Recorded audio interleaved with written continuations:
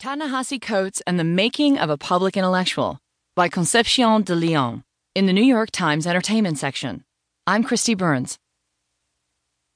When Ta-Nehisi Coates' first book, The Beautiful Struggle, was published in 2008, it landed with barely a ripple. At the time, Coates was a struggling writer.